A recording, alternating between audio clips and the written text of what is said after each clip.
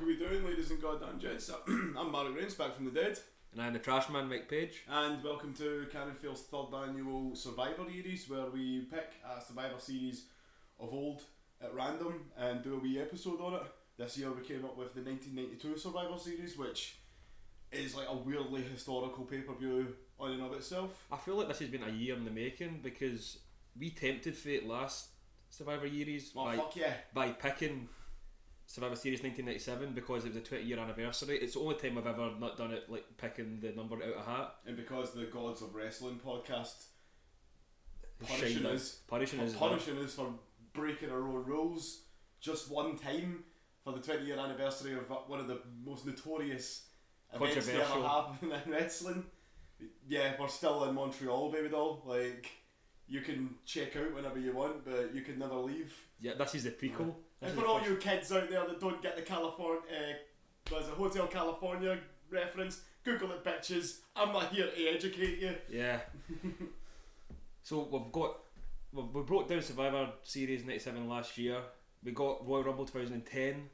I know, which was all about Brett returning. Yeah. And now this is like a prequel to us because it's sort of the first time that Brett and Shawn ever met in the ring, and really surprising circumstances for both these men, I'm guessing, because after WrestleMania 8, the mass exodus of wrestlers who left. Think about it: Hogan, Warrior, Jake the Snake Roberts, Legion of Doom. Is there anyone else that I'm missing here? British Bulldog, did you say? British Bulldog, yeah. British Bulldog and Ultimate Warrior round about the time were like the two sort of biggest names round about the time of the pay-per-view itself, because they got shit canned about a week or so before the pay-per-view. And both Shawn and Brett got their titles in October. Mm-hmm. So like this is a couple of weeks before Survivor Series. Everything's changed. What is it about Survivor Series and going, right, we're going to change the world title like that? Yeah, they just go, fuck it.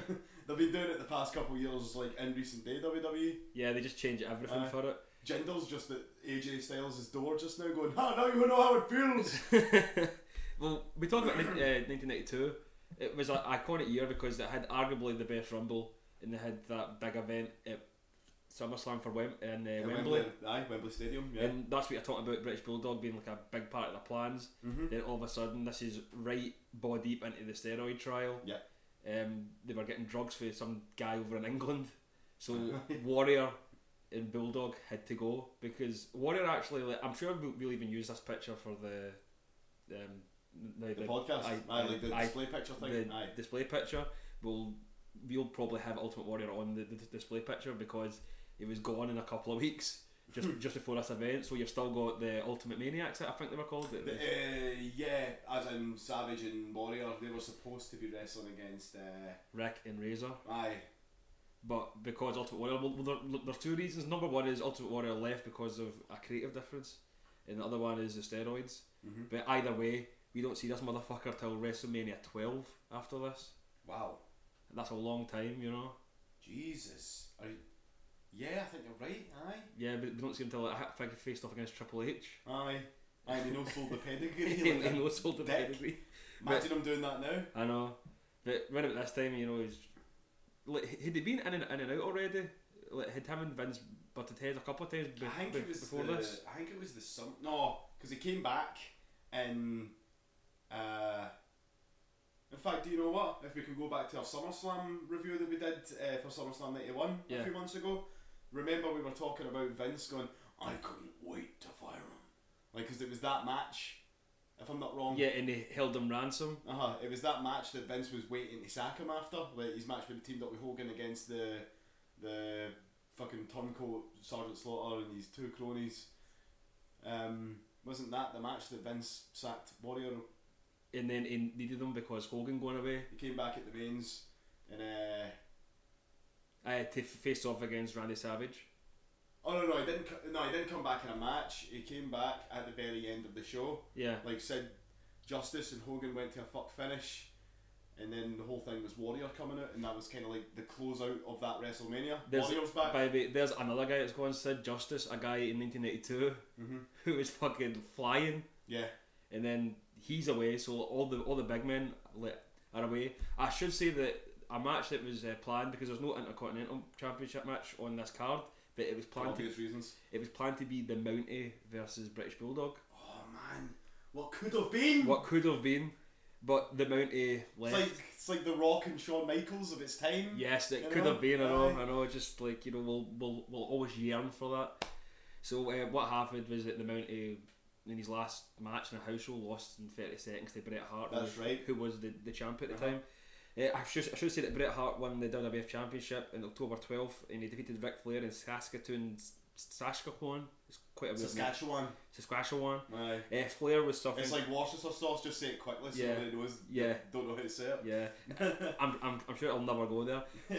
Flair was suffering from vertigo because of a bone within his ear chipping. I think that's where Roman Reigns lives. No, he lives in fucking. Is it Tampa or something he lives in? Does he not have in like? Oh no, I'm thinking of that other funny sounding name, Pensacola, Florida. Aye, Pensacola, Florida. Pensacola, Florida. Yeah. Like I knew that he lived over in the fucking hotter bit, you know. Fucking. Aye, so Ric Flair was suffering an injury all the way up to this Survivor Series match. I think he was out for a month because he was suffering from vertigo. Ric Flair. So I read something about the Undertaker having a bad arm or something during this match as well. Yeah, I know. I mean, how's he going to choke people? This is 1982 Undertaker. God forbid. How's he going to no-sell getting his head smashed into the turnbuckle?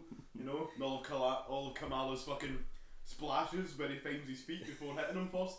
Oh, wait till we fucking break that motherfucker down. Yeah, so Undertaker was another one. Life's already done that for us. Yes. I'm sorry. Right. Have you seen that interview with Undertaker with that pastor? It's like one of his most recent shoot interviews, and he's not done one since like 2003. So he's doing one in Glasgow. Yeah, inside the ropes. Yeah, it's like £300 for a front row ticket though. Yeah, like even the standard tickets are pretty fucking dear as well. They sold out like that as well, and I was like, where are these cunts getting £300 just to go? Oh, let's go see the Undertaker. Yeah. Debit card for their wrestling obsession, I'm guessing, like in a credit card. You know. Yeah, exactly. I think mummy and daddy are paying for that one. Yeah, but Undertaker was saying to the pastor like all these fucking injuries, and it was just like a laundry list. It was on and on and on. Like he is fucked. So like this is just the start rate in 1992. I guess putting him in a tag team match the night was, I guess, like the best case scenario for him. Undertaker a tag team match? Oh, sorry, I thought you were talking about Flair. No, Flair's fine now. You know, like it's weird that he won the title twice in 1992 when you think about it. Like Flair, aye. It's weird that he's a two-time champ in 1 year because like everyone says that Vince didn't really like him and he was on his way out. No, but it's weird how successful like 1992 was for him. But you can't keep a good heel down, I guess. Because it's like again, like of its time. I kind of mean this through, but it's a bit like AJ Styles. Yeah. Like nobody was really expecting AJ Styles to do as well as he did and has done in WWE. Like he surpassed all expectations, but it's nothing to do against him. It's just how WWE treats outsiders and people that have found considerable success in other companies. So yeah, especially Flair. So Ric Flair being given the ball, and he certainly didn't drop it. I mean, it was great all year. I mean, it was shite that had that injury, but apart from that, I'd say it was tremendous during 1992. Oh yeah. You know what I mean? I mean, he won arguably the best Royal Rumble of all time. It's not my personal favourite, but What is your personal favourite? Oh, 2001. Yeah, I mean you're just from that generation. I think I'm the exact same. I think you're right. Like it's kind of like a generational thing. It's like saying, I don't know. I'm trying to think of like a movie. That would have been like some people like Goodfellas. And some people like Godfather. Yeah. It's like a different fucking era of people. Like personally, I like I'd say Godfather better, but that's just that's up for debate. We should talk about Shawn Michaels here since we were talking about Bret's title victory. Shawn Michaels won the IC belt and he defeated the British Bulldog November 14th, Saturday night's main event. And like I said, British Bulldog was supposed to face off against the Mountie, but Shawn's given the title. And could you believe what Shawn and Bret fought even a year ago if you told them that they were going to be in the main event? I know. And I hate to say this, but Vince is sort of proven right here because although these two are great workers and they're smaller guys and it's good to see them get a chance and it was good to see the WWF changing, kicking and screaming, but after this, the pay-per-view buy rates are down. All the house shows are down. I can imagine a bunch of people buying this, waiting for Warrior or Hogan to eventually show up. I know. Do you know what I found out actually? I read this out. It's a fun wee fact about the pay-per-view. This is the first ever WWE pay-per-view that doesn't have Hogan or Warrior on it. And then next year they don't have Savage either. Like all their tested 80s baby faces. Was Savage not even on commentary the following year? I don't think so. I'm pretty... Well, he wasn't wrestling. He definitely wasn't wrestling. Must have been on commentary because he didn't leave the company. I know, he didn't leave till 94. Aye. It's hard for me to sit in this chair. Well, that's the famous quote. But yeah, like all the top guys are out and they have to use these smaller guys. But I think that's why Vince is always a wee bit... Plus it was all about the image as well. Yeah, I think Vince is paranoid because he's used to these larger than life fucking souped up wrestlers. This is the start of that era as well. I mean, it would hit a fucking, like, it would hit its peak in like late 94, 95, where Vince, like, the trial's done and the heat is still kind of on him, but he has to play a much more sort of like family friendly and like sort of tame, safer product. More like athletic, more about the workers. But even though you say that, Vince tries to fill a hole with the big guys by getting morbidly obese guys to be the top guys. Yokozuna, Bam Bam Bigelow, Big V, Big Van Vader. No, I was saying Big Viscera. I forgot his name back then. Oh, Mabel. Aye, right. Mabel. Aye. Yeah, like you would just get big fat guys rather than big muscly guys. Because to Vince, and this justifies it because like the falling pay-per-view rates and that saying is like the smaller guys just don't sell out big stadiums and big arenas and shit, you know, like to him, and I think this kind of proves it because Survivor Series, like, things are down. Yeah. And another fact about this Survivor Series, there's only one traditional Survivor Series elimination match, because, and even then they kind of bend the rules a wee bit. Yeah, and it's because there's not enough wrestlers to fill out this card, because it's probably easier to book the kind of matches. Like you don't need to think about too many singles matches. You go, we'll just do this and we'll do that, and everyone will get paid, and everyone will be filling out the card for like the 2.5 hours or whatever. Right, it was like, who did you have fucking like Doink?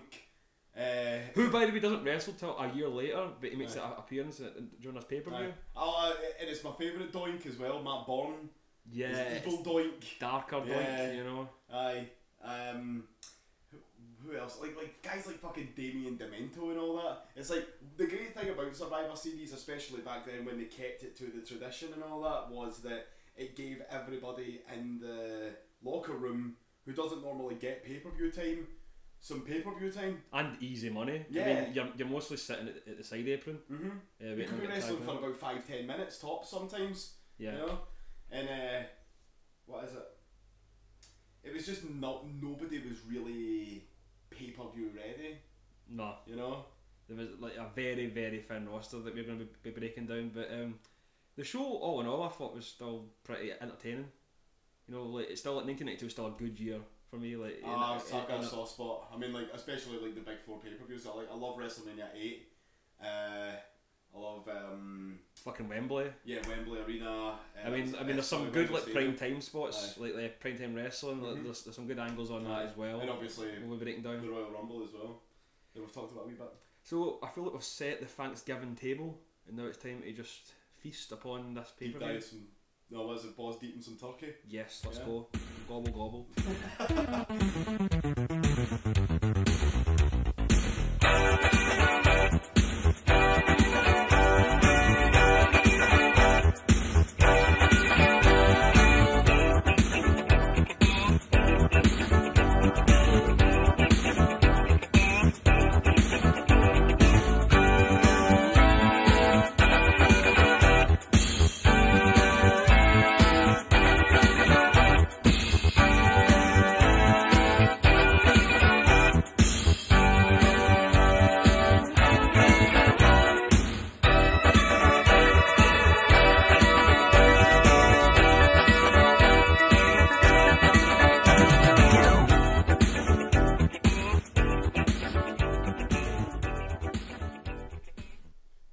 Survivor Series was held in the Richfield Township in Ohio. The venue was the Richfield Coliseum.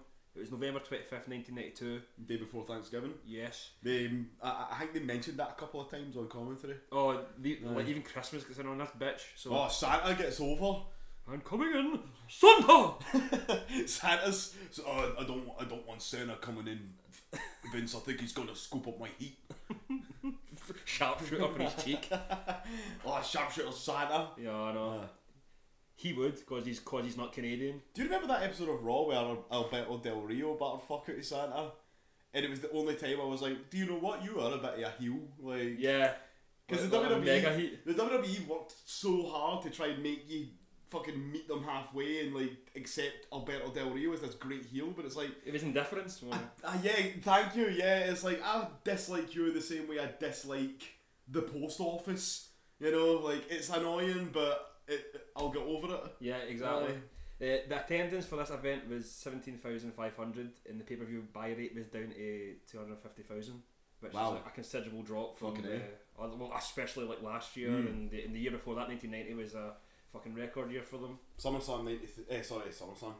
Series 93 is one that I hope we get soon as well, because it is a shit show of a show. And it's like if you think the mass exodus of wrestlers in 92 was bad, 1993, you know, there's not a lot of survivors on this card. I read somewhere that literally half of the wrestlers on this card, there's 26 people, 26 guys on the card in total, including the dark match at the beginning where Crush beat the Repo Man. Yeah, by the way, that's true. That was a dark match. And do you know Crush was one of the guys considered to be the guy at one point? Yeah, they pushed him a good bit in the early 93. No, but what I mean is, like, even before that, it's kind of shite that he's got a dark match now against his former partner. Oh no, but I'm saying, like, see if you watch like maybe the first 4 or 5 episodes of Raw, like ever, I mean, like the start of 93, Crush is pure in this like sort of like main event, like he's getting pushed to the top end of the card. You can tell that Vince likes him. Yeah, like the way he talks about him. Yeah, like he's looking for a guy. So I was struggling to find words for it, but because like Brett, you know, he's a safe pair of hands, but you always got the impression that Vince was always like cheating on him, like scoping out for like a hotter chick, you know. Oh yeah, it's a bit like it's like, do you remember in Extras when Gervais's character, he gets that better agent? Yeah. But because he keeps making all these daft decisions about the sitcom being ended and trying to find a new thing to do, the agent ends up getting sick of him and like snubs him, like tells his assistant that he's like on a skiing holiday or something like that, something that he did to somebody else while he was in a meeting with him, so he knew he was bullshitting. Yeah. Vince was like that with Crush. Absolutely. It was like as soon as somebody better came along, he forgot all about Crush.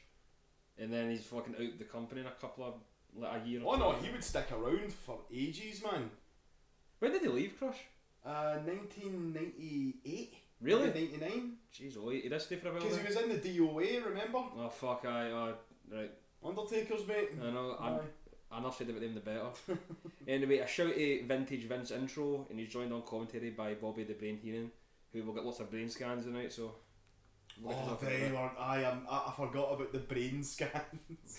He's doing the Mark Madden thing. Yeah, it's like an NFL like sport analysis thing that he has his own unique spin on. Look at this drumstick. Yeah, we're gonna look forward to. Yeah. The first match of tonight is High Energy, Owen Hart and Coco Beware. Thanks Owen for the intro for this year's Survivor Yearies. And I'm so glad that like High Energy wouldn't exist a year from now. Like we were saying, half of the card is away by now. And but Owen got to keep that theme tune for about 4 more years. Damn right. 5 years. And they gave him that garbage one at the end of 97 after Brett got screwed over. Yeah. It was like that. I like it for its shiteness. It's alright, but it's not as good as the High Energy one. Now it's so shite, you love it. Aye, that's definitely it. See Coco Beware, I've always had this like dream squash match, because like if me and you were a tag team, we would be the shit boys. Yeah, okay. How's the shit work? Aye, that would because be a catchphrase. wrestling is a shit work. So we would be like Public Enemy. Yeah, ECW, like we're shit, but we're over. Yes, you know? So we'd come down in like in a big shit truck, you know, like we're just done at a music festival getting all the shit and all that, so it's still in there. And we get squashed by Coco Beware and Beetlejuice from the Howard Stern show. Yes. Like, we get our cunts kicked in. Fucking parrot picks out our fucking eyes. I would love to get punched in the face, like for realsies, by Beetlejuice. Aye, well he's done boxing. Like Well, I've seen him get his fucking head kicked in as well, but you know what? He's got a good dig on him. I'm sure he does, but I just think that would be a funny visual. Yeah. Me getting punched in the face by Beetlejuice. I know, it would be funny, but there's a couple of videos of the Howard Stern staff getting a fucking good whack by him as well. Just goes that fucking cracker. Fucking Jew, you know. I'm not even Jewish, Beetlejuice. I know. Well, he didn't even know that Howard Stern was fucking Jewish when he would slag off the Jews on his show. And what an idiot. What a fucking legend, though. That is so good. Yeah. Anyway, they were versing the Head Shrinkers, Fatu and Samoa. Oh my god. With Afa, who's already tucking into fucking Thanksgiving dinner. This gimmick's aged well, eh? I know. Like, but then was it Samu that Rikishi was? Fatu. Aye, he was Fatu. He had that, you know, I'm cleaning up the streets gimmick in '95. Oh, the Guardian Angel thing, that's right. Yeah, the Guardian Angel. And he wasn't even a white teacher trying to save these kids. How do I reach these kids? Yeah, I know, he was like, yeah, from the streets to Oos, gonna take all the positivity projects, gonna teach them how to play basketball, teach them some motivational skills, yeah. You know, I'm just paraphrasing, but yeah. Yeah, that was his awful gimmick in the future. He doesn't get anything worth a fuck till '99. They gave almost the exact same gimmick to the Big Boss Man when he jumped over to WCW round about the same time. Oh. Yeah, he was literally called the Guardian Angel because they couldn't give him the name The Boss because it was too close to Big Boss Man, and WWE owned that. Yeah. So yeah. It was Big Bubba after that for a while. Yeah, Big Bubba after that, and then they just called him Ray Trailer after a while, his real name. Right, anyway, Samu ties up with Owen Hart. He puts Owen Hart on his ass because he's too strong, because he's Samoan, y'all. Owen Hart uses his speed advantage to finally get Samu off his feet. He tags in Coco. Samu accidentally knocks into Fatu on the side apron. Coco drops the both of them. Tries to knock their heads together, but they're Samoans, so it doesn't hurt because they've got fucking coke in their heads. Exactly. Like that's the way Vince sees them. By the way, I know I don't mean to like change the subject, but how much did like Rikishi look like his boys now in this match? Oh, definitely. Yeah, definitely. Aye. Like, that's something I noticed right away because he's not a big fat bitch yet. Nah, he's big not. Dimply arse yet. Remember in the Royal Rumble when he was pure crushing it, and for some reason the camera just zoomed on like right on his arse. Oh, my mum loved that. You know that. As if he was fucking what's her name from New Japan? Oh, what's her fucking name? Is it her with the bunny ears? Aye, Peter, I think her name is. Aye, with the bunny ears. Those cameramen are not shy. Oh, the Tokyo Pimps. That's all part of that. Coco whips off the ropes. He smacked him in the back with a bamboo stick from Afa. Afa's still having a munch at this point in the match. The Head Shrinkers lay in the boots. A double headbutt to Coco. Coco's fucked now. The Head Shrinkers isolate him in a corner. They taunt Owen. Coco just makes the hot tag to Owen and drop kicks for everyone. High crossbody manoeuvre from top rope to Samu. He's broken up by Fatu. A power slam by Samu to Owen. Fatu gets on Samu's shoulders in the corner and splashes on Owen for the win. And we get the first brain scan analysis of the night. Like, look at this turkey! That's right, he draws a big turkey dead quickly. I wonder if he did that in like live at the time as well. He could have, because they do that in like sports scene and Match of the Day. That big Mark Madden guy, who isn't a football player by the way. No, he's just a famous commentator. Why is the game named after him then? Because he's a big charismatic figure in that sport, I'm guessing. That's like every WWE game that comes out called like Marrow, like Meltzer 2K19 or something like that. You know what I mean? Okay, by the way, see if there are like a lot of smarts out there, they love that. They love it to be called Meltzer 2K19. Aye, like, do you know what they actually do? Rate your matches out of stars, like out of 5 stars now in the later on games. Like if you have a really good match, you give it 4 or 5 stars. Aye. Fuck's sake, man, that's just so weird to think about now. No. Oh, fucking hell. Backstage, Sean Mooney describes the stipulation of the nightstick on a pole match that we've got. By the way, see Sean Mooney, I can't remember where I heard it, but see, it's the way Sean Mooney talks, where he just picks random words and sentences to extenuate. And once you hear that, aye, like, you'll never not see him do that. So Sean Mooney here with the World Wrestling Federation, like not the World, Flower Boy Federation, not the World, Antiquing Federation, the World Wrestling Federation. It's like someone's like pinching his arse and he's just like trying to draw notice of it. Like, aye. a wrestling federation. Like, it's pure not normal. That's not how normal people talk. That's like an announcer voice kind of thing, big you know? Time. Aye. Niels comes in and he says he's been waiting to get revenge on Bossman because he's innocent. But this is the first stupid storyline, isn't it? Where like I like it. Big Bossman used to batter him in prison. Like he was like a tough warden on him. Yeah, I know. And Nails. Oh, by the way, can we just talk about this match? I'll just lower the pitch of our voices. Yeah. Like through the whole match. Right. Bossman, I'm gonna get your stinking face. But like he has the weirdest voice. That's not his real sounds voice. like something for like a nightmare. That's not his real voice. No. No, they took that promo and then for some reason Vince just wanted to give him a deeper voice. So the sound editors or whatever it is lowered down the pitch of his voice to give him this pure creepy deep voice. I was wondering how it sounded so fucking demonic. Actually. Yeah. It does make it more intimidating. I thought you knew that there. No. That's why I made that joke. No, fucking hell. Aye. For some reason, Vince wanted Nails to have this pure weird demon voice. You're right. Like, what was the crime? Was it like a child molester or something like that? Because well, he was parking tickets. Bobby Heenan said that on commentary. He was away at the flower shop to get some flowers for his mum on Mother's Day, and the wind blew the parking ticket off. He wasn't even aware of it. No, he's doing hard time of getting butt raped by Bubba. 2,000 in so many days. That's like 7 years for a parking ticket. I know. Maybe he was like Charlie Bronson and just don't park in a double yellow line. Eh? Like just don't park in a double yellow line. Maybe when he got in there, he just decided to do a Charlie Bronson and just like just stay in there and just batter pocket guards and you know, let's have it, you fucking cunt. I know. Like he's in solitary confinement for nothing for parking tickets. Big boss man comes up with him with some sedatives like that. We want you to take these pills to calm you down. Nails is like that. Shove them up your fucking ass. Could you imagine Nails naked with oil over him? In like paint. Yeah. He's got the sunglasses and he starts painting pictures of He's got hundreds of paintings of Bossman everywhere. This storyline could have went that way, man. Yeah, I know. But he had to go and choke out Vince over a pay dispute, didn't he? Oh my fucking god, that's right. I forgot all about that. See, once we Nails sort of saved Vince's bacon because he comes in with that fucking neck brace and... Is that why he wears the neck brace? Well, I always put two and two together and thought that because it wasn't that long after that, wasn't it? No, all this stuff, like he was still facing the trial of his life. Yeah. Right about this time. And then Nails, like, he wasn't like a credible witness, and the fact that it attacked him, I think, just got some sympathy from Oh, that's Vince. right, because Nails testified against him. Yeah. Nails, I hate you because I created you, and you turn your back on me. Just like Hogan. And Vince versus Nails in Mania 20. Why didn't we get that? I know. Again, cheat it. What could have been? I know. No Mountie, no Nails, no nothing. I know. That's the way I see it. Mean Gene is with the big boss man. He knows the crimes that Nails has committed against society. He will make sure Nails serves hard time. And this is brilliant. He notices Nails is already in the ring. So it just bolts. So the second match, they pull on a stick. Nails versus Big Boss Man. Boss Man runs from backstage to stop Nails from grabbing the nightstick. He's already in it. How funny with this match? Fly bastard. I know.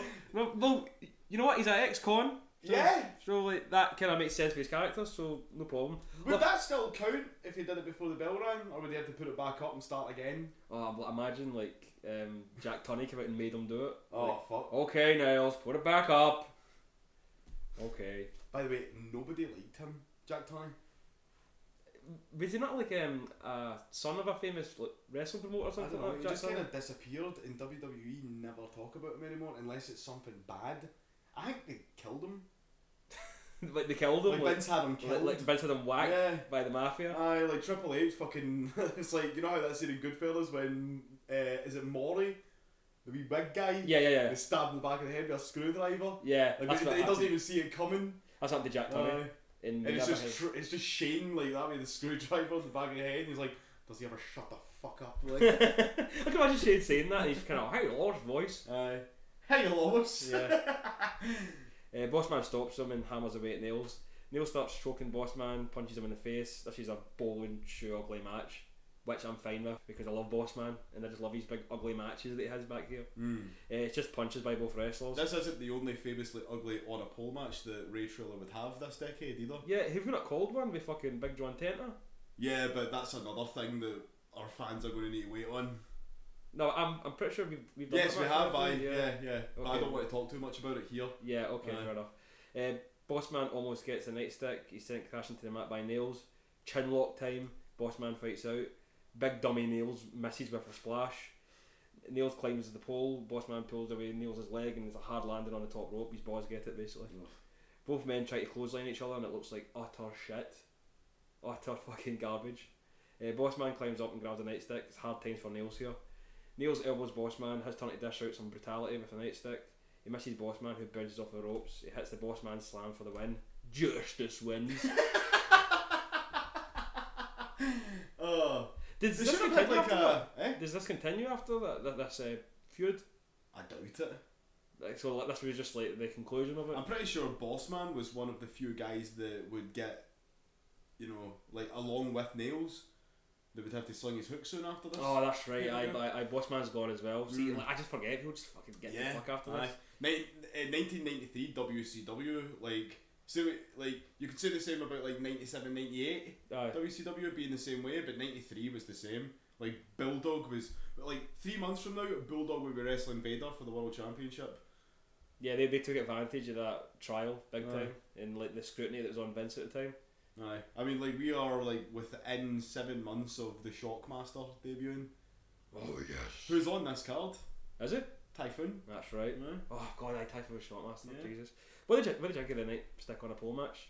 Just a typical dumb gimmick match. Yeah, it's two big dumb guys. I liked the storyline though. I thought that was kind of funny. Bobby Heenan made it entertaining on commentary about the parking ticket story. Yeah, I forgot all about that. And what is it? What else? Yeah, just it's just such a goofy thing. Like you can't hate it too much. Wrestling's supposed to be fun, and this was fun for me. And going back and doing these retro pay-per-views, I love Big Boss Man. Like, he just seems like such a sound guy. Yeah, that's what I mean. Like, he just has these big fucking ugly matches where he just socks people. I just love that. Like him and Mounty's a classic for me. Like I know this is going to sound cheesy, but he seems like a genuinely positive male role model for kids. That character. Yeah, like back then. Definitely. Was he not like a mayor or something? No, not like a mayor, like a senator. No, what do you call it? Like what Kane is, like a mayor of his town. Yeah. Years later, or did he run for mayor? I have no idea. I'm pretty sure he did later on in his life. Fucking wrestlers and politics. That's weird, isn't it? Yeah. Like Rhino was running for mayor of like his wee town in Michigan. He didn't win, but it must be the presence and the promos, like. Yeah. American voters like promos. Like, right, you know what? Good politicians and good wrestlers, they know how to hold a crowd. Yeah. They know how to play to the camera. They know what to say most of the time. Yeah, well, Jesse Ventura is like one of the most successful ones ever, Fucking...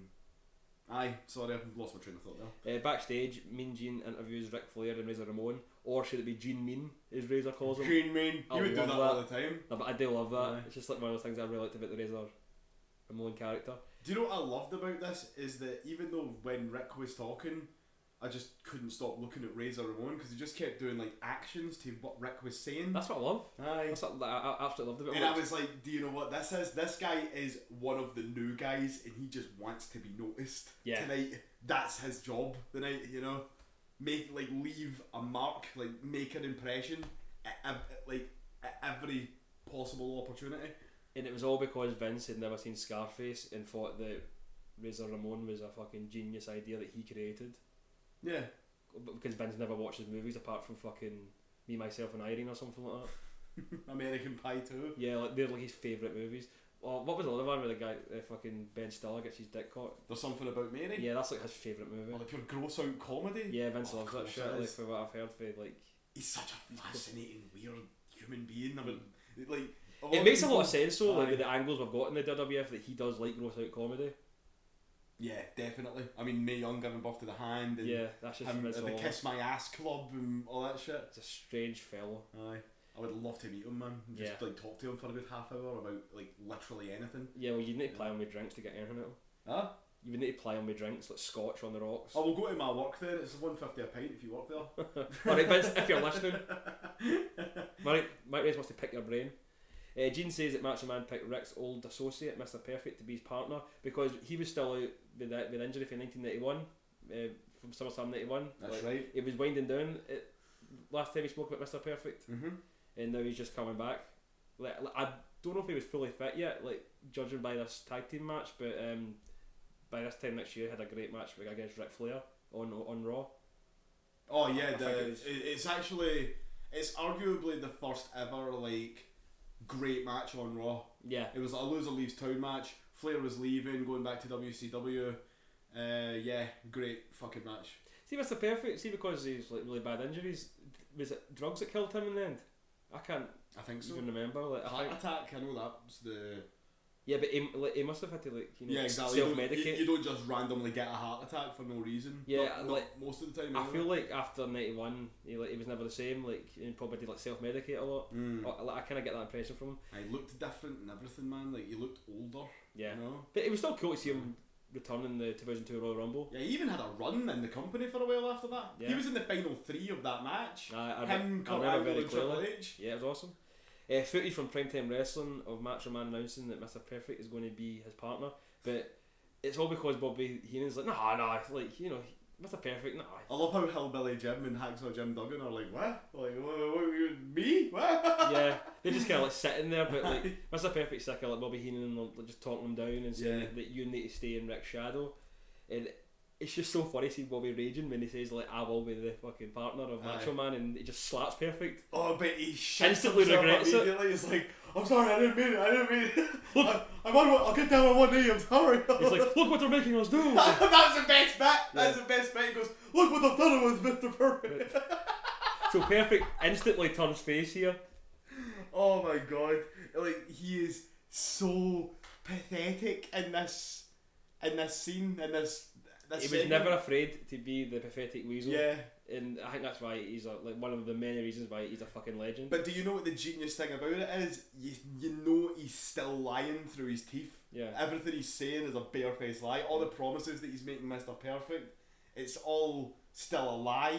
He just doesn't want Perfect to leave the group with him and Flair. Because he helped Flair win back the title against Macho, so like, Mr. Perfect was always good to be there. Yeah. To make sure that it was always fair to Flair. I'll buy you a car, I'll buy you a boat. That's one thing that's missing in wrestling, this primetime wrestling, which is a sit down with the wrestlers and they don't need to be like talking to fans or like it seems more natural. Aye. Because like see when like there's certain angles in wrestling where it's just like it can take you out sometimes that like they're doing this in the ring. Yeah, I remember it was actually last week on Raw. Corey Graves wanted to have like a sort of interview with Seth Rollins. Aye. And I was like, oh, that's cool, a wee sit down interview, I like it when they do these things. But it wasn't, it was in the ring. Yeah, it just seemed dead unnatural. You know what I mean? Whereas like primetime wrestling, it was like a sit down, and I think wrestlers are better at conveying emotions in like these kind of settings. That's why Talking Smack was so good, and even people like Baron Corbin felt more natural than they would in the ring. It's something that's missing for wrestling. You know, like bring back primetime wrestling. That's like my wee. Or something like that. Like a half hour. Change the name because like I know that he's hate the past WWE, but like change the name, but just like something similar to it would be great. So Bobby's raging. I like I say, his Perfect's face. Back to Rick. He says that Mr. Perfect is threw it all away. The opportunity of a lifetime. You got to stand next to greatness. Like that's the way he sees it. It's a brilliant wee promo. Oh fuck yeah. And Razor's part are like, nobody's perfect, man. Perfecto. We're gonna carve you up. Awesome. He would go on to just say that all the time.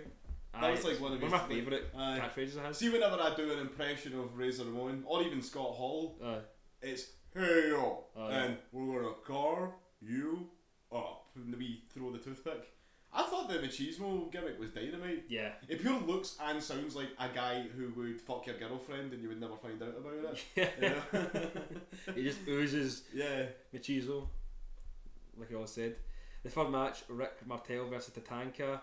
Rick Martel's wearing like this wee gay pirate hat, but he's taking the feather from Tatanka's, I don't know what you call it, like his big boa. His head thing. That's not the word for it either, but yeah. Like he's... what the fuck is that called? Native American headdresses, I don't know what you fucking call it. But anyway, he stole the feathers, so like that's like offensive to his culture. I always liked Tatanka. Yeah, and he was undefeated for like a year or something. Tatanka? I always think just like the slaggins that Bobby gave him, like just the fucking outdated slaggins. Greeting Native Americans like that. Hey, how are ya? Hey, how are ya? Girl says, well, you be serious. Just your racist uncle. I know. That's all he was. That's exactly it. To tie up, Martel starts posing. Tatanka fires out the corner with a few power moves. Martel takes his time getting in the ring and he has words with Tatanka, like just face to face here. Who knocks Martel out of the ring again. Leads to the midsection by Martel. He drops Tatanka foot first onto the top rope, which is like a sort of like thing they always do right at this time in wrestling. They always use that top rope or the fucking turnbuckle.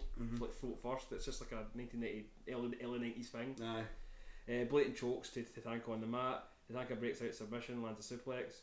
Doink the Clown appears in the aisle and starts making like balloon animals like a wee sausage dog and that, but he's just fucking with the crowd. Like the crowd are getting proper raging. Like I could take a joke, but get the fuck, you know. There's actually a guy that just stands up and goes like, "Get the hell out of here!" Like he's so annoyed at Doink. He just hates Doink so much. Tatanka chops Martel, launches him from the side apron, those tomahawk chops. More heel tactics by Martel to gain momentum. Back to the submission hold. Tatanka fights out the hold and big chops to Martel. Martel misses Tatanka, hits the steel post. Tatanka near fall with the baseball slide. Hip toss and Martel throws Tatanka over the top rope. Martel throws Tatanka back first onto the ring apron. He works on Tatanka's back in the ring now. He climbs the middle rope and Tatanka catches him with another tomahawk chop. He does a Indian war dance around the ring. A big chop from the top rope and he wins with a Samoan drop. And Doink is still fucking with the fans. But after all the balloon animals, he pops them all. Yeah. And I thought that was genius. See, Martel and Tatanka, was their feud was this from SummerSlam? Was this like their second match? Or did Martel get a match with Tatanka at that SummerSlam? I can't remember. I can't even remember now, but I feel like this has been quite a long feud. I didn't even know it was a feud. I thought it was just an exhibition match. No. It's like the whole fucking stealing the feathers and shit. Oh, of course, Well, Martel he beats Martel back and he gets the feathers after. Do you know what? This wasn't a bad match. Nah, Tatanka was always a really underrated guy, I thought. Yeah. He was pure popular. Like, I don't know what it was, but Nah, the crowd are going daft for him. They turned him heel in '95 and it was pure, like, wet. I know. Did they have a wee run in 2008 or something like that? Did not come back for a wee while? Like, for a couple of weeks?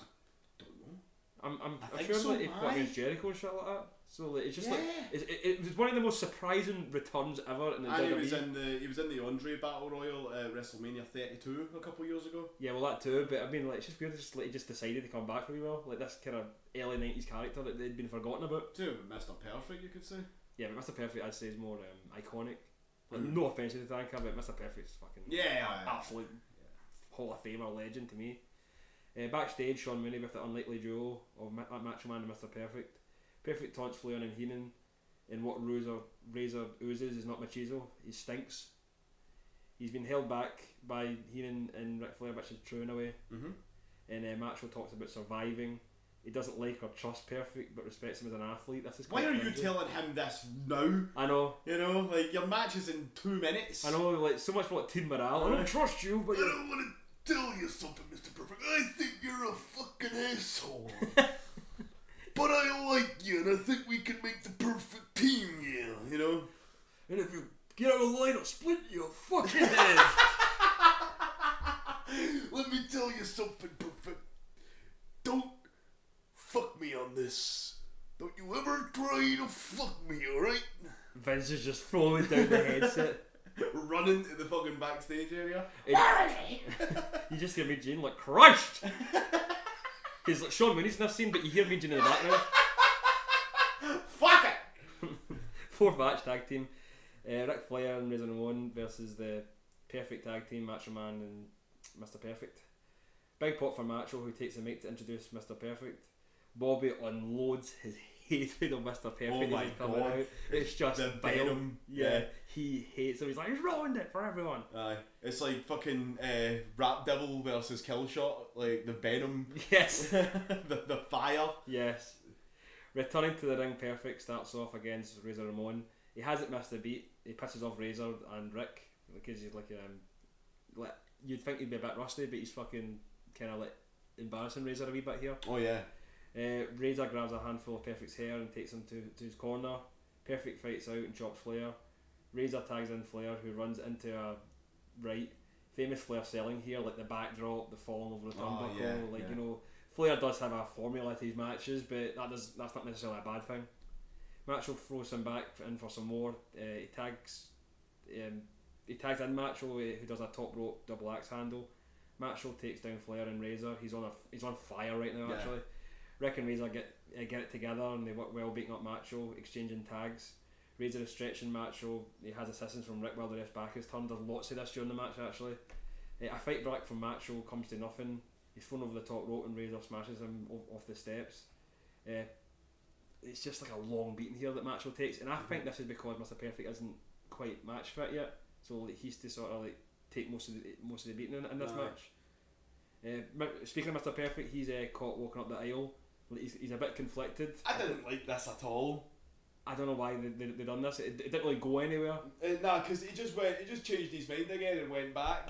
He walks back and Razor Ramon circles Perfect into the ring, and the ref pounces, and then they get a double team match for some more. So the beating on Macho now has been over 10 minutes. So this is what I'm talking about. Maybe Perfect just wasn't ready yet. Aye. Like he was just about ready for a tag match. It's a longer match than I remember. Yeah. They're giving a lot of time here. I'll say the same thing about Michaels and I know I said Austin there. Michaels and Bret Hart. Oh well, I've got a story about that. Yeah, I know. Aye. Flair's taunting Perfect now. Macho throws Rick off the top rope. A hot tag to Perfect, and he is all over Razor. He takes out Flair as well. There's fighting in the aisle, and Ric Flair hits Macho with a chair. Perfect accidentally runs into the ref, and another ref just comes down right away, like fucking WWF No Mercy for the N64. Where's this efficiency? I know, like this never happens in wrestling. Like another, like all the refs are just on the fucking on the bench. Go! Headers down, you little guy, you're up. Go! Smacks his ass when he's running down to get another. Exactly. Perfect versus the Razor's Edge and hits the Perfect Plex. Rick breaks up. He hits Rick now with the Perfect Plex and Razor breaks up this time. The match is thrown out. After all this, it's been a pretty fucking long match, and we get like a DQ. Yeah, but back then that was still like everyone was still happy. I know people were the Perfect tag team won. Yeah, you know. A post-match beatdown on Perfect. Match runs in with a chair. I'm guessing that's a chair that was attacked by Rick earlier on. And they send him packing. I love how he gives what is it? Excuse me.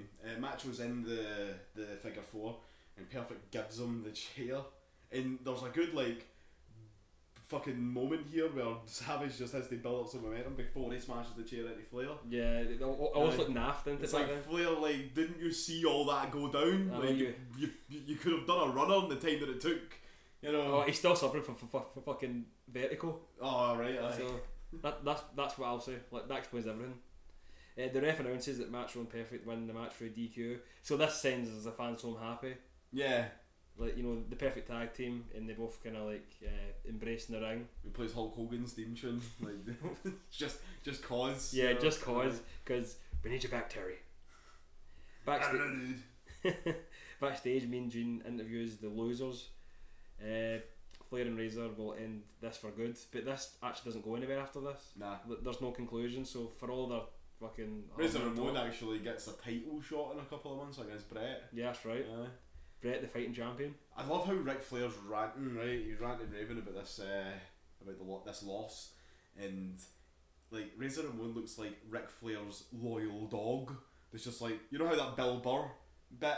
Aye. Where he's talking about how your dog picks up in vibes, shadows your vibes. Aye. So if you're angry, the dog's angry. Yeah. So if I'm watching football, I'm like, are you fucking kidding me? The dog is at the you fucking kidding me? Yeah, he's just picking up a Rick's vibe like his owner. He's even got a wee collar like a dog, like that big gold fucking big golden collar. Yeah, if it'd be like a Doberman or something like that, if it had turned into a dog. Fair enough. The fifth match, Yokozuna with Mr. Fuji versus Virgil, so we're in for a treat here. Oh. Middle of the match, just do you know what I love? Classic. I love how much Vince is oh, look at Virgil, here he comes. It's oh, we're in for some fun now with Virgil's here. We are not getting Virgil versus Ted DiBiase from last year with this match, I tell you that right fucking now. No, this is a squash match. Yeah. Yokozuna is presented with flowers from the Geisha Girls. Very this Samoans get treated like an honorary Asian man. Yeah. I thought it was alright though. Yeah. I mean, the gimmick, I liked Yokozuna. And do you know what I just realised? He main evented his first WrestleMania. Yeah, Vince won his first Royal Rumble. Yeah, Vince wanted that. Well, and Hogan, they wanted that big heel to fucking squash, didn't they? And he was the next one in line. I know, but I'm saying that's like Brock Lesnar levels of fucking... like he had a good fucking... Like straight to the top. Like Brock Lesnar was in the mid-card for like 5 seconds, and then he was champion before anybody could say, here comes the pain. Well, that's a good point. Yokozuna was pushed pretty fucking quickly. Yeah. Virgil runs into Zuna. He can't knock him down. He runs into a back kick from Zuna. What a maneuver from Yokozuna here. Virgil has Zuna rocked. He bits off the ropes, but he runs into a side block slam. Splash onto Virg. Splashes onto him in the corner. Banzai drop. It's fucking over. Yokozuna is victorious. I hate that Banzai drop because it kind of reminds me of I think it was Lex Luger he did it too, and his foot slipped a wee bit when he landed on the floor, and all of Yoko's weight went onto Luger's chest. And his soul went out his mouth. Oh man. Like I think it was Luger. Like I just know that there's a story there where Yokozuna accidentally his foot slipped. I guess there was some sweat or some water or something on the ring. I think if he didn't like you, he would sometimes do the hard way. Like I've read that in the past about Yokozuna. Who wants to piss off Yokozuna? We've seen that part of Taker's. Yeah, he crowd, was. The ESKs or the Bone Street crew. Aye, the Bone Street crew. Do you know what I love? For years, the fan theory, if you will, was that the Bone Street crew were like a group of backstage, like kind of like the Clique. You know, there was the Undertaker, Paul Bearer, Savio Vega, Yokozuna. Who else? Who else was in the BSK? Rikishi, and Fatu and Farouk and the Godfather. Yeah. And they were there to quote unquote police the Clique. They did do a good job then. Exactly, but that Clique documentary that came out a couple years ago. They started talking. There was a wee bit where they started talking about the BSK, and even the Undertaker was like, "No, we just hung out and played dominoes and had a few beers. We weren't there to like run shit, you know." Yeah. After all that, after all the hype, they were called the Bone Street Crew because they played dominoes all the time, and Bones is like a nickname for dominoes, like the wee play pieces when you play dominoes. That's fucking lame. But hilarious at the same time. The fucking hair club for men.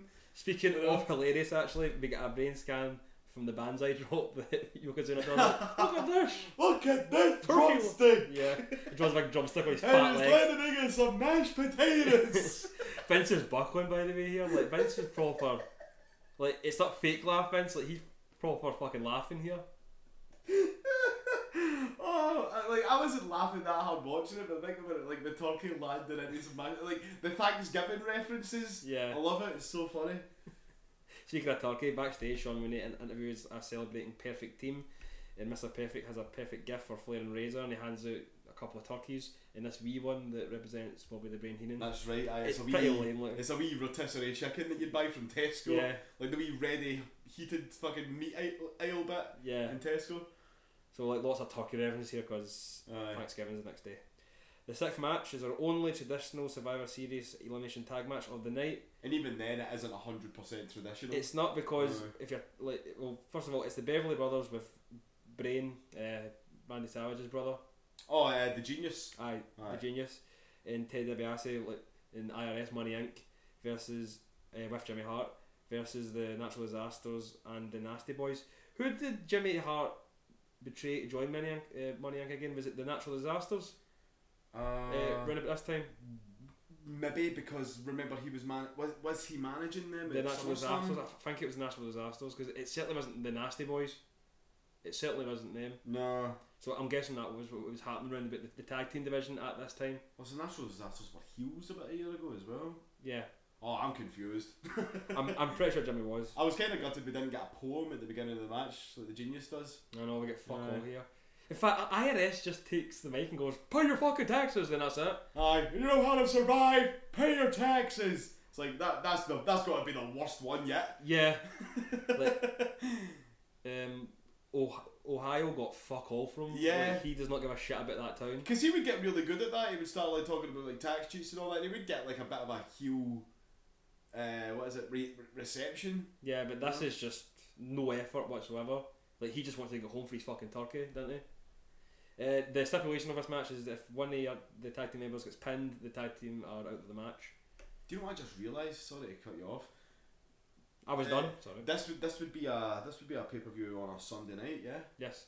Imagine having to arrange like a big Thanksgiving dinner with your whole family on a Monday.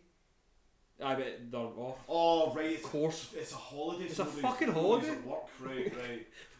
Like they're all fucking fat bastards watching the Super Bowl. I just thought it was a bit more like not like Christmas or New Year's. I just thought it was always a bit more like Easter or fucking. No, it's not. It's a big day. Everything's shut down. Or Halloween. No, everything's shut down really. Okay. For Thanksgiving in America. Right. Well, I feel stupid. Rightfully so. Yeah. The Natural Disasters throw their weight around and squash the Beverly Brothers. The Nasties continue this one-sided beatdown. They just get their arse kicked the Beverleys right now. Money Inc. double team Jerry Sags. The teammates then take turns beating Sags' ass. Big Small as the babyface team stand tall. Earthquake eliminates the Beverleys. Just Money Inc. against the Natural Disasters and the Nasties now. So Money Inc. do the smart thing and they keep Earthquake down and they isolate him. A hot tag to Typhoon. Nasties double clothesline DiBiase over the ropes. But as Ted goes over the ropes, he grabs Typhoon's leg, and this is enough for IRS to pin him because it's Survivor Series and your fucking energy meter's down. Aye, it's like doing a finisher earlier on in the match does more damage. Yes. You know? It's like Cena could fucking hit the attitude adjustment on Ziggler right off the bat and pin him. Done. I know, literally done. Just because it's Survivor Series. So a second after this, the Natural Disasters quick roll up to IRS and the Nasty Boys win it for... No, the Nasty Boys quick roll up IRS. No, fucking great guys. Fucking Nasty Boys. The Nasty Boys win it for their Survivor Series team. Not much of a match to talk about here. No. Although, really. Jimmy Hart had a cool jacket with the Money Inc. thing. I didn't even know he was with them because I don't think that would last long. Me and you were exchanging texts actually about Jimmy Hart. Like, just still in the early 90s, like Jimmy Hart on the side apron doing his usual shite, like his megaphone, and then getting knocked off a side apron into a barbed wire board that was there the whole time. And as he falls at the barbed wire board, he's like, "Ah shit, baby! Ah shit, baby! I feel like I've just shit out a fucking thorn bush, baby!" Like he wasn't expecting it to be that sore. He's breaking character. And this kid's just like crying into their Hulk Hogan teddy bear, like, "What are you fucking crying for? I got a fucking blade in my ass! Get your fucking clean out of my face! Get out of my face! Like, I think I broke my shit!" Fucking Patterson and Briscoe and like... Look at the pliers out trying to cut out the fucking barbed wire. But they're getting him the fuck out of there because he's making an arse of this. Like he's shouting in some Moz face, like, "Get the fucking gun out of my face! I'll have you fucking black belt from wrestling! Your fucking family, baby!" And the biggest mystery is who put that barbed wire board there. Because, see, the reason I thought that is... Jimmy always got the kind of cheesy beatdown by the... Yeah. Like, he'd also get like hurt a wee bit, but I just thought, take it to the extreme, he falls like a barbed wire board, fuck it. Half his fucking mullet's gone. Oh no, not the mullet. Yeah. Do you know he still has it? Like he still has perfect hair at his age now. But it's soy sauce as fuck though. No, aye. But he hasn't lost a single hair. Like it still looks as thick as it was back then. I know, and he's still got that volume. You still see you see him in like the late 80s and his hair is still much thicker and he's got a moustache and all that, you know. Yeah. He kind of looks like a badass, like because he's got sunglasses. He looks kind of tough when he was a lot younger. I don't know how to explain yeah, like it. Compared to like the wee Weasley manager they'd become. He just looked cooler. Yeah. Oh, Kamala, this Wednesday night, the Survivor Series, the coffin match. Most people, when they die, are placed into the coffin and they're buried, but they're already dead. In your case, Kamala, you're in for a very special treat. My Undertaker will defeat you and throw you into the coffin, but you'll still be alive. Oh, yes, you will. And then my Undertaker will slam the lid shut. And then all your fears will become reality. Oh, yes.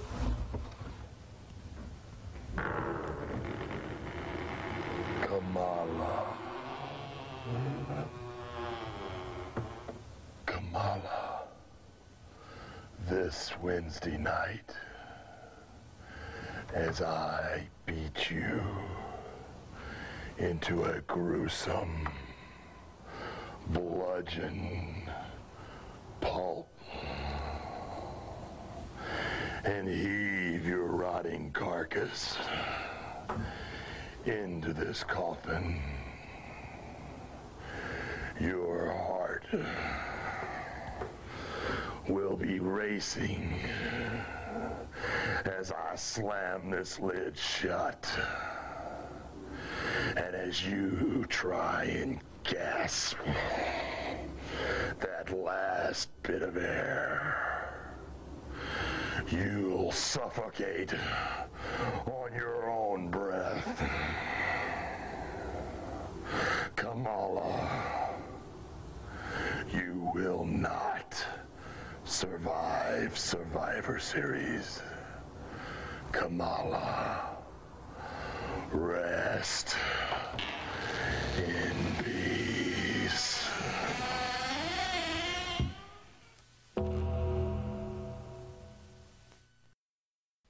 Coliseum video recap of Undertaker and Kamala's feud here. It's all about Kamala being shit feared to the coffins. No, where have we seen this before? Oh, that's right. Every single casket match that the Undertaker. Hey, coffin match. It's a coffin match. Right. First ever coffin match. Aye. Undertaker is making a custom built coffin for Kamala. Paul Bearer's like he's got the blueprints. You're thinking this is going to be like the fucking best coffin ever. He used to do this all the time. He's scraping the fucking sanding the wood, sanding it. You know, you think, oh, this is going to be a belter. So the 7th match. I will say this though. Sorry. See the bit in that segment where he's talking to the camera and he goes, "Kamala, at the Survivor Series, you will rest in peace," and then he just sort of closes the coffin door and it goes black. I legit thought that was really creepy. Yeah, I was like, the Undertaker was like, this is the kind of thing about the Undertaker. He made kids cry. Yeah, kids were like hiding from him and shit. They were scared of him. See if you watch his first match. There wasn't a character like him. At Wrestle, aye. Like the creepiest they got, and he was pretty creepy actually, was Jake Snake Roberts. But Undertaker was like something even more monstrous. Aye. You know, they tried to bring some of that back and fuck it up a notch when they had more of a budget in like the 2000s. Mm-hmm. I remember when he possessed Josh Matthews. Oh, they've done all sorts of shit, like the rings fucking shaking and like, you know, lightning hits a coffin and shit like that. That had his peak with his feud with Kane.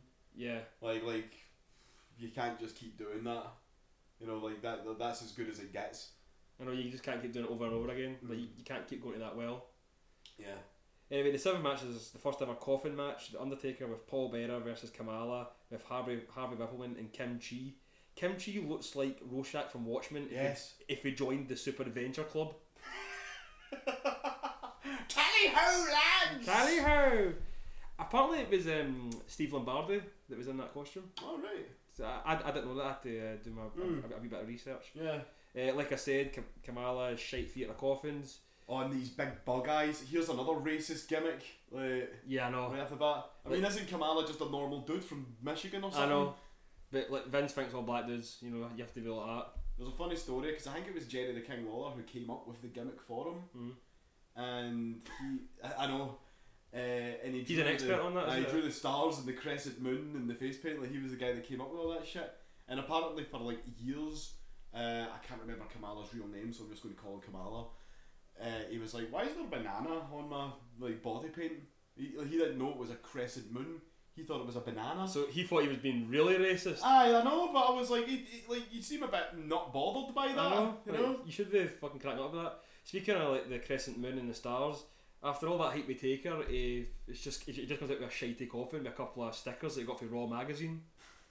Fucking on it. I thought the stars and the moon was a bit of a nice touch, but it looked a bit like a smiley face. It looked cheap as fuck if you ask me, but fair enough. See if the Undertaker did legitimately make that in real life, it would be much more impressive. Well, Paul Bearer actually had connections.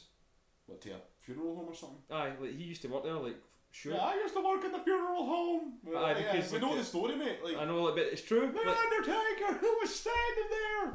Because I'm pretty sure who's fucking got that podcast instead popular now? Oh fuck. Bruce Pritchard. He tells a good story about how like him and Paul and Vince had to like go and get that coffin, and you couldn't just buy one. You you had to have like a license, and there's pictures of like Vince and all that in the coffin. Yeah, it's a pretty good. It's a pretty good podcast if you like lies and you know, regurgitated garbage. No. And giving you no answers, but just like baiting you the whole fucking episode. Aye, fuck him in his fat arse. Listen to Tony Schiavone's one instead. Yeah, he's better. Aye. Good Bobby line here. All the women in this town look like Paul Bearer. Because there's no sunlight. Yeah. Undertaker stalks Kamala around the ring. Vintage no selling in the ring by Takesy. Wow, this was annoying. And then he does an old school. This podcast has pure made me hate the Undertaker. People, we've all grown up now to go fuck that guy. It's just made me realise how much of a asshole and a shit wrestler he was. Yeah, like he really had to like. It wasn't until like 2007 that he was really having those classic matches after that. You know, he's the only guy. Well, he's one of the very few guys that I've seen do that. Like he became a better wrestler with age. Yeah, like he wanted to, have like classic WrestleMania matches after a while instead of just channels against fucking like Jake the Snake Roberts and Giant Gonzalez and shit like that. He didn't want that to be his legacy. Aye, because this is kind of like his Monster of the Week phase where he was just wrestling other freaks. Yeah, like he really couldn't get a good match out of them. Giant Gonzalez, who else was he in? Fucking King Kong Bundy, Aye, and like that's a good example because Kamala only knows how to chop, which comes in handy as 92 Taker only knows how to choke. So which he does to Rippleman and Kim Chi. Chop and choke. Yeah, to chop and choke. That could be their bar and grill together. Hashtag chew your food. Yeah. Traditional Tex-Mex and African foods. And it's really fatty. Yeah. Like, so you have to properly thoroughly chew it or else you'll choke. It's so good you choke. What a slogan. Like they pure pride themselves that people have choked to death in their restaurant. Aye, it's like a challenge. They put their pictures up on the wall. I like Hall of Fame of people turning blue. Hilarious. Just that, I just think Scott from Dust Till Dawn, the Asian guy, is like killing me, Ken. Choking, like somebody looks like him choking, like. Oh fuck. Anyway, in Busby Home Alone, look, turning blue. Right, Kamala takes a chair to take us back. Scoop slams, but Taker keeps getting sitting up. Oh, it's just like this match, like Kamala goes splash daft here. What a fucking match! It was the replay where they played Kamala doing the splash at SummerSlam. Yeah. In the match at SummerSlam, and Kamala just pure lands on his feet and then falls on the Undertaker. And I was just like, and I hate slagging off wrestlers for doing something wrong. Because they're the ones in the ring and I'm not, but Botchamania. I suppose, but it wasn't a botch. It was like just a very tame, safe, boring way to do that move, and I just went like, "Oh, you are garbage!" Like looking at the telly. The show ain't no good. Exactly. Like this is shit. Fucking Kamala. But I'm not going to turn it. I'm not going to turn it off. Like see when it comes to wrestling, you just watch the whole entire. Like even if it's December to Dismember, you're like, I need to watch the whole fucking. King of the Ring '95. Yeah. Bearer has the urn. Kim Chi takes his legs away, and I'm surprised he didn't fucking break the side apron as he fell. Oh my god, are you talking about Paul Bearer fell? Yeah, it was very elegant. It was like what? Boom! Like the cut, yeah, but like his legs went up. Yeah, but who'd have thought that fat fuck would have just landed so elegant? That's what I thought the whole time. Oh well, I guess there's some idiot at home thinking, oh, but they know how to fall. Give me a break.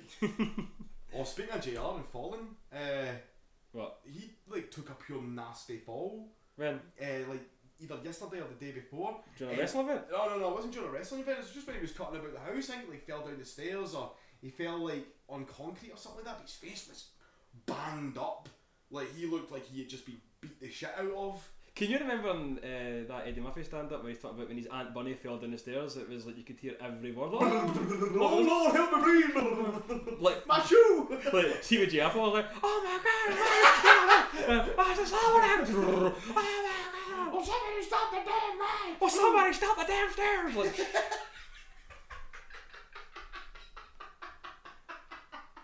Oh yes! That'd be brilliant. He's just lying at the bottom of the stairs like, I'm a human demolition derby. Oh yeah, but Sabu said some shit about him on Twitter as well afterwards. Why? I don't know, because he's an arsehole, I guess. Yeah, well he is an arsehole. He called him a WWE fuckboy faggot cunt. Like all the bad words that you can imagine was in this tweet. All the words you can get took off of Twitter for, basically. He ended up deleting it and everybody thinks he's a piece of shit. Fuck. Fuck Sabu if he's been like that. Fuck Sabu. Yeah. Whippleman takes it on and he's urging Kamala to use it, but like Kamala kicks it away a wee bit, but it's not completely out the ring. Undertaker just goes, well, I'll use it then. Duff. Smacks the stupid cunt with it, and the ref counts 1, 2, 3. There's one more thing to do, and that is flip Kamala's big fat arse into the coffin. Nobody explained this, by the way. I know. Nobody explained that you need to pin him and then put him in the coffin. Yeah, because Taker went for a pin attempt at the start of this match, and I was like, it's a coffin match, what are you doing, mate? And then it ends up that he was right to do that. What a fucking stupid rule. Do you know what it reminded me of? Speaking of Crush again, actually. You might not remember, but he had like a Balls Count Anywhere match against Savage at WrestleMania 10.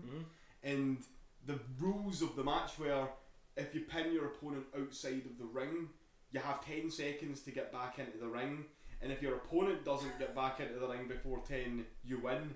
But if your opponent gets up after they've been pinned and gets back to the ring within 10 seconds, the match continues. What a convoluted stipulation. Yeah, the match was about 7 minutes long, if that, as well. It's pretty stupid. Kamala gets nailed into the coffin and Paul Bearer wheels him up the aisle. It's pretty fucking morbid shit for kids to watch, actually. Oh yeah, they nailed the coffin and yeah, we never saw him. Yeah, never saw him again. I don't know if we never saw him again. I know. Was he one of the ones that didn't stick around? No, he was on Raw and shit. He stuck around for a wee while. Aye. You know, if fucking Triple H can survive Stone Cold picking him up in a fucking car and dropping him, you know, Kamala's alright. Aye. Which was it, Survivor Series actually, 2000?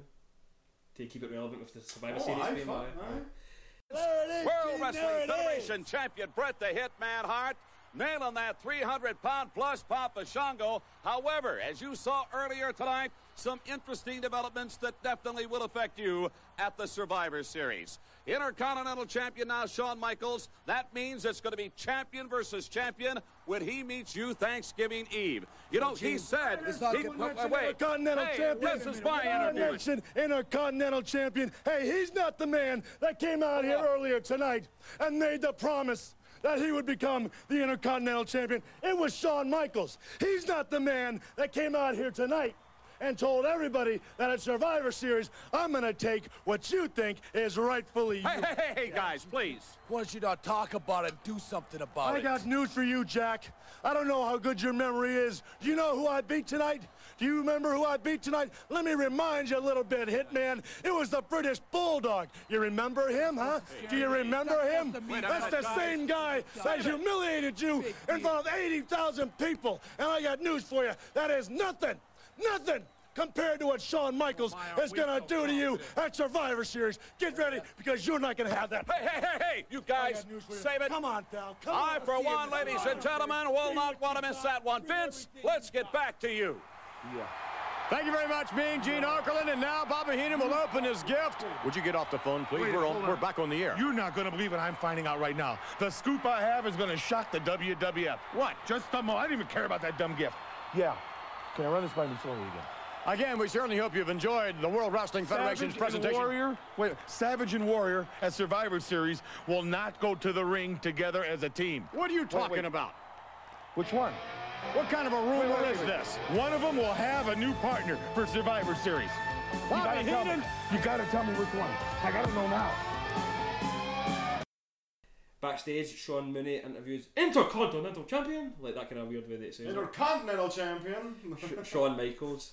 He denies getting manager Sensational Sherry injured. So, I think it's something to do with. Yeah, she was conspicuous by her absence round about here because I was really I was looking forward to seeing a pure,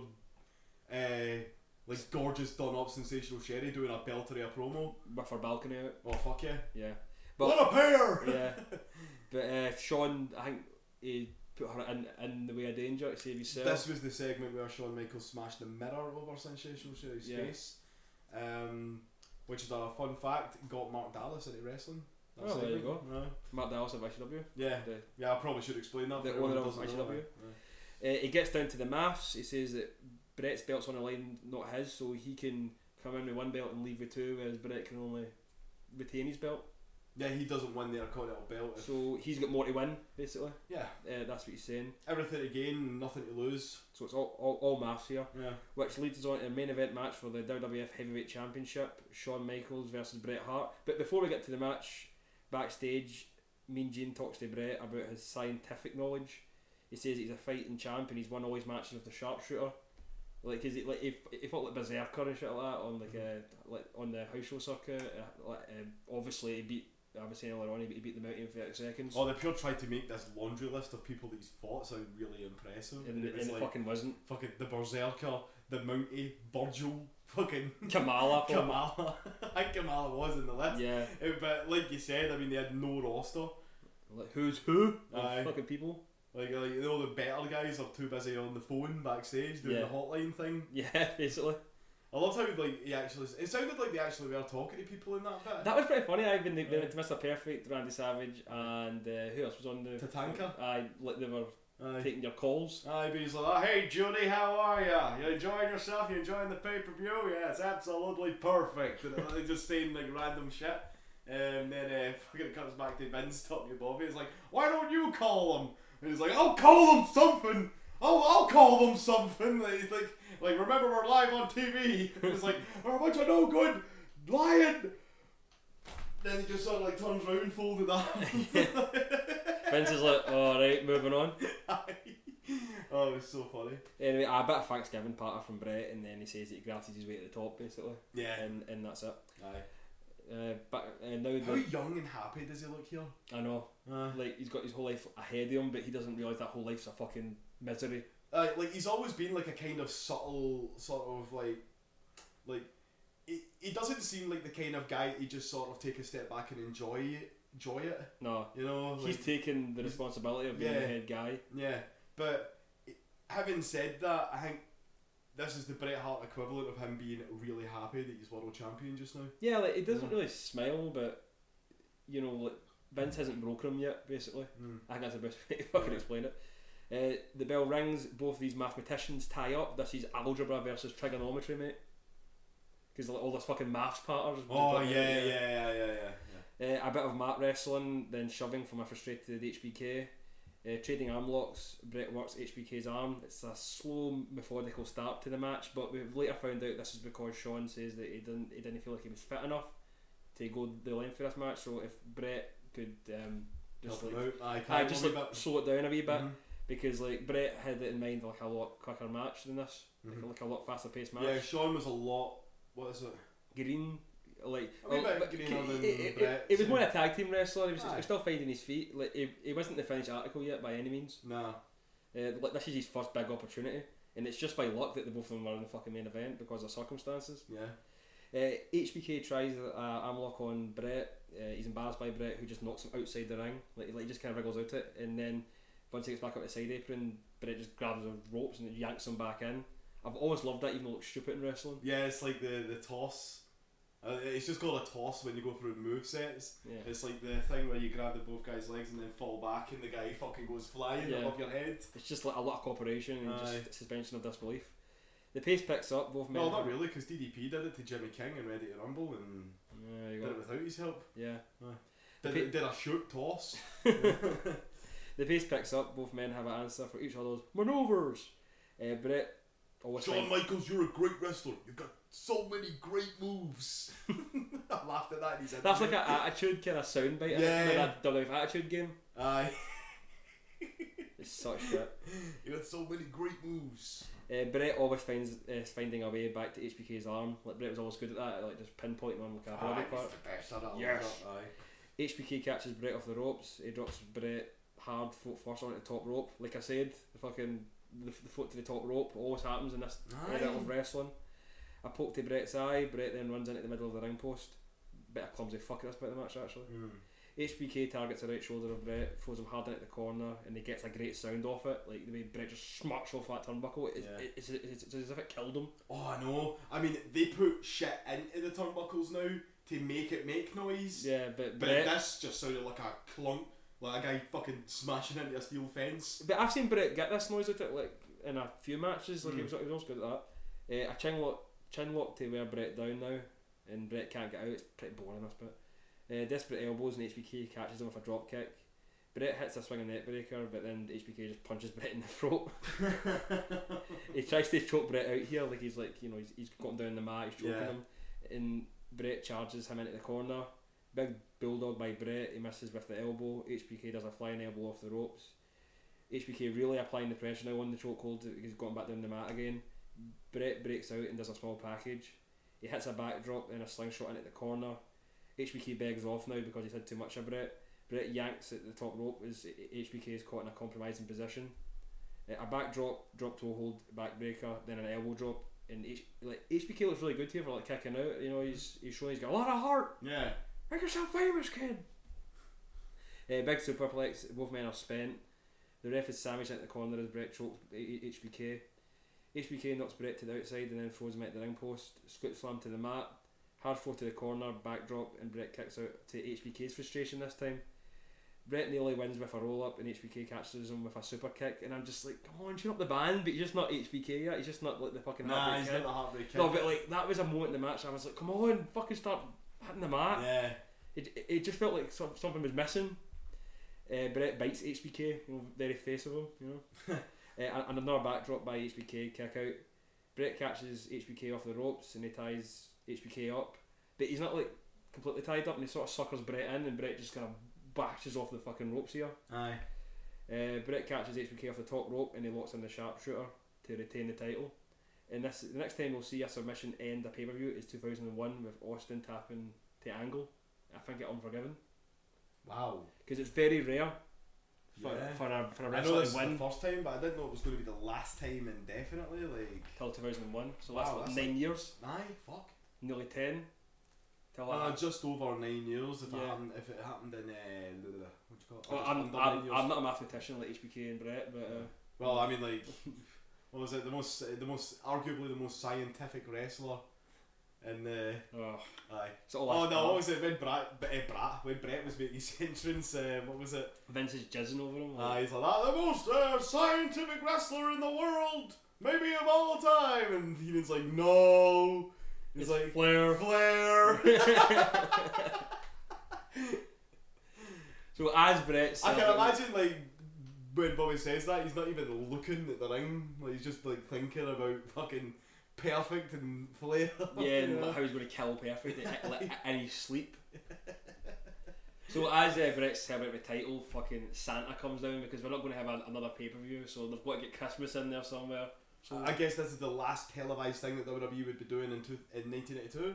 Yeah, like I mean, maybe they done like a Madison Square Garden show. Well, in fact, I doubt it with these fucking crowds are getting near Christmas time. But yeah, this is the last televised maybe show. Maybe in a garden somewhere near Madison Square. Yeah. They'll be lucky if they sell a bingo hall at this point, you know. But yeah, like Santa comes in and it's just fucking cheesy ass ending to the show. Nah, I know, it was so weird. They took all the sort of like, that was a really good wrestling matchness out of it. What do you think of this match? Do you think it's stood the test of time? I really enjoyed it. It's really slow, but I like that. I don't mind. You know? Yeah, and with the backstory, you have to be in the right mood for it though. Yeah. It's not like, it's not something that I would go out of my way to show a non-wrestling fan what good wrestling can be like. But I would say the crowd are into it in a different way than they are like if Ultimate Warrior or Hulk Hogan are in a match. Like, there was a lot of the like, crowd were invested. Aye, there was a lot of like oohs and ahs. Aye, like, during this match I noticed. I think, you know? see, like, if anyone listening goes back and watches this match, you've got to remember how groundbreaking a lot of this was to a mainstream audience. Mm-hmm. Like what these two were doing, this was unheard of, especially in the main event. Yeah, these two were a bit like back then the equivalent of say somebody like Dean Malenko and Eddie Guerrero. Yeah. In ECW. Yeah. Aye. So like, it's definitely the best match that Shawn and Bret have had. Aye. You think it's better than their Iron Man match? Iron Man. Aye. Oh. I mean that match is good, but it's, you know, like I don't think it's as good as people say it is. You know. But I did like that it actually went to a draw. I thought that was pretty smart. Oh. Like I know people are like, oh that's overkill, but I actually thought that was like a nice wee kind of. The first time I saw it, I knew it was going to go into a draw. Like about 40 minutes in, I was like, they're going to do a draw. Yeah. You know? My favourite, and this might be like back to our generation thing, but my favourite Iron Man match is The Rock versus Triple H. Triple H. I think it's everything good about the Attitude Era and just like a good exciting match. The Brock Lesnar and Kurt Angle. That's my second. An episode of SmackDown, can't remember when, but 2003. Aye, that's up there as well. But yeah, definitely Triple H and The Rock for me. Plus sentimental value, like, you know, playground talk. That's a great Iron Man match. Yeah. Like you don't have to explain yourself. Yeah. That's a great match. Yeah. But back to Survivor Series 1982. What was your match of the night? I'll just go with the main event. Yeah, me too. I think hands down. Aye. Any like MVPs, any standouts? I would say for me and you talking about it, Razor Ramon. I'm going to go with Razor as well on this. Because like, I feel like we say Bobby, but I always say Bobby. So yeah, me too. Like, you can't really go wrong. But like, I just felt like the way we've kind of talked him up a wee bit here. Yeah, I liked that he just really came across as this sort of like hungry young wrestler that's in the big leagues now, and he doesn't want to mess it up. He wants to make an impression, and he wants to like if I was watching this and saw him for the first time, I would be like, after the show was finished, I legit think I would be like, I liked him by the way, he was cool, you know? Yeah, the sad thing is that Razor Ramon ended up just being like mid-card for life for a wee bit. He was one of the greatest Intercontinental Champions kind of guys. Yeah, but he could never like break that glass ceiling. Like, that's always the way that Scott Hall felt. Yeah. And he was like, nah, I'm just going to get like, a better deal here. But you're right, in 1982 he is hungry and he's out to prove himself. I personally thought the same thing about Kevin Nash as well. Yeah. Like, I know they put the belt on him for a year, but it was during like because I know in terms of like buy rates and stuff like that, but things are only going to get worse. Oh, definitely. At this point in the next. Yeah, like this is just the start of it. Yeah. This is just the fucking start. Aye. Like I said later on, like, you know, I think it's only like Yokozuna, Razor Ramon, HBK and Brett, like people like that are left after this. Yeah, like this is the start of the new generation, and it was a bumpy start. Yeah, like, because like we've lost. Like, does Ted DiBiase go soon? Ted DiBiase sticks around, but he's more of a manager after a while. Yeah, like as a in-ring wrestler. Yeah, he starts the $1 Million Corporation, which is one of the most forgettable, like shit factions in the history of the company. Yeah, it's a shame, but I can't even remember who was in it. Yeah, I know Bam Bam might have been in it. I'm honestly like at a loss here. Yeah, that's how like forgettable it was. You know, I'm pretty sure IRS was still in it because he stuck around for ages. You couldn't get rid of him. Yeah. Until Nitro came along and he came on as fucking, what was it? Something Wall Street. Yeah. They still kind of had the money gimmick. Yeah. You know. Like, but I feel like this pay-per-view is a good ending to a pretty much perfect 4 pay-per-views for this year. Yeah. Like the Rumble ruled, WrestleMania. I mean, personally, you like that. It's not like a pure fan favourite, but go back and watch it again. It's actually a lot better than you might think. Absolutely. Aye. It's like, it's better than 9 than fucking the other ones. And then Psycho Sid kicks out the leg drop, and you can see Hogan kind of die inside. Aye. Like he's going to get fucking holes in him. Like he's Arn Anderson. Yeah. You got SummerSlam, which I hope we pick out for SummerSlam. We will eventually. I mean, like, cause I would like to finish off this year, like doing all the pay-per-views, because we're pretty much like, for some reason we've been stuck on 91, 92 right now. And, right. I just want a clean sweep soon, just to really. So we can finish one whole year. Yeah. Hold on, are we close to doing that anywhere? Well, this one we're halfway there, because we still need to pick out Mania, we still need to pick out SummerSlam. Right, cool. Right, but next time you'll see us in the retrospective podcast will be for Rumble Jumble. That's in January. And obviously we've got a lot to talk about when it comes to ICW. Yeah, we'll do some more ICW. Like Fear and Loathing. We've got about at least 4 episodes on ICW coming out in the next couple of weeks. So we just thought we'd take a wee stop here to look back on Survivor Series, because Survivor Series 2018 is on tonight. I know, I'm glad we're actually as we record it. I'm glad we're doing it before the pay-per-view this time. So thanks for listening. If you did, maybe you learned a few things. I know I did, fuck. Yeah. So, give us a wee like if you liked it. Yeah. Definitely. It's nice to be... It's nice to be fussed over. We never get feedback. Yeah. We don't know what we're doing wrong yet. Yeah. Aye. No, well, maybe like we are gods, or like we are on top of the mountain with the stone tablets and everyone just listens. Maybe we're big in Japan. Yeah. Like Spinal Tap. Yeah. like a big gay following in Iran or something. Oh, I'd love a big gay following in Iran. That'd be so weird. Yes. And on that. Yeah. Can't feel, fatherfuckers. Stay hydrated. Peace.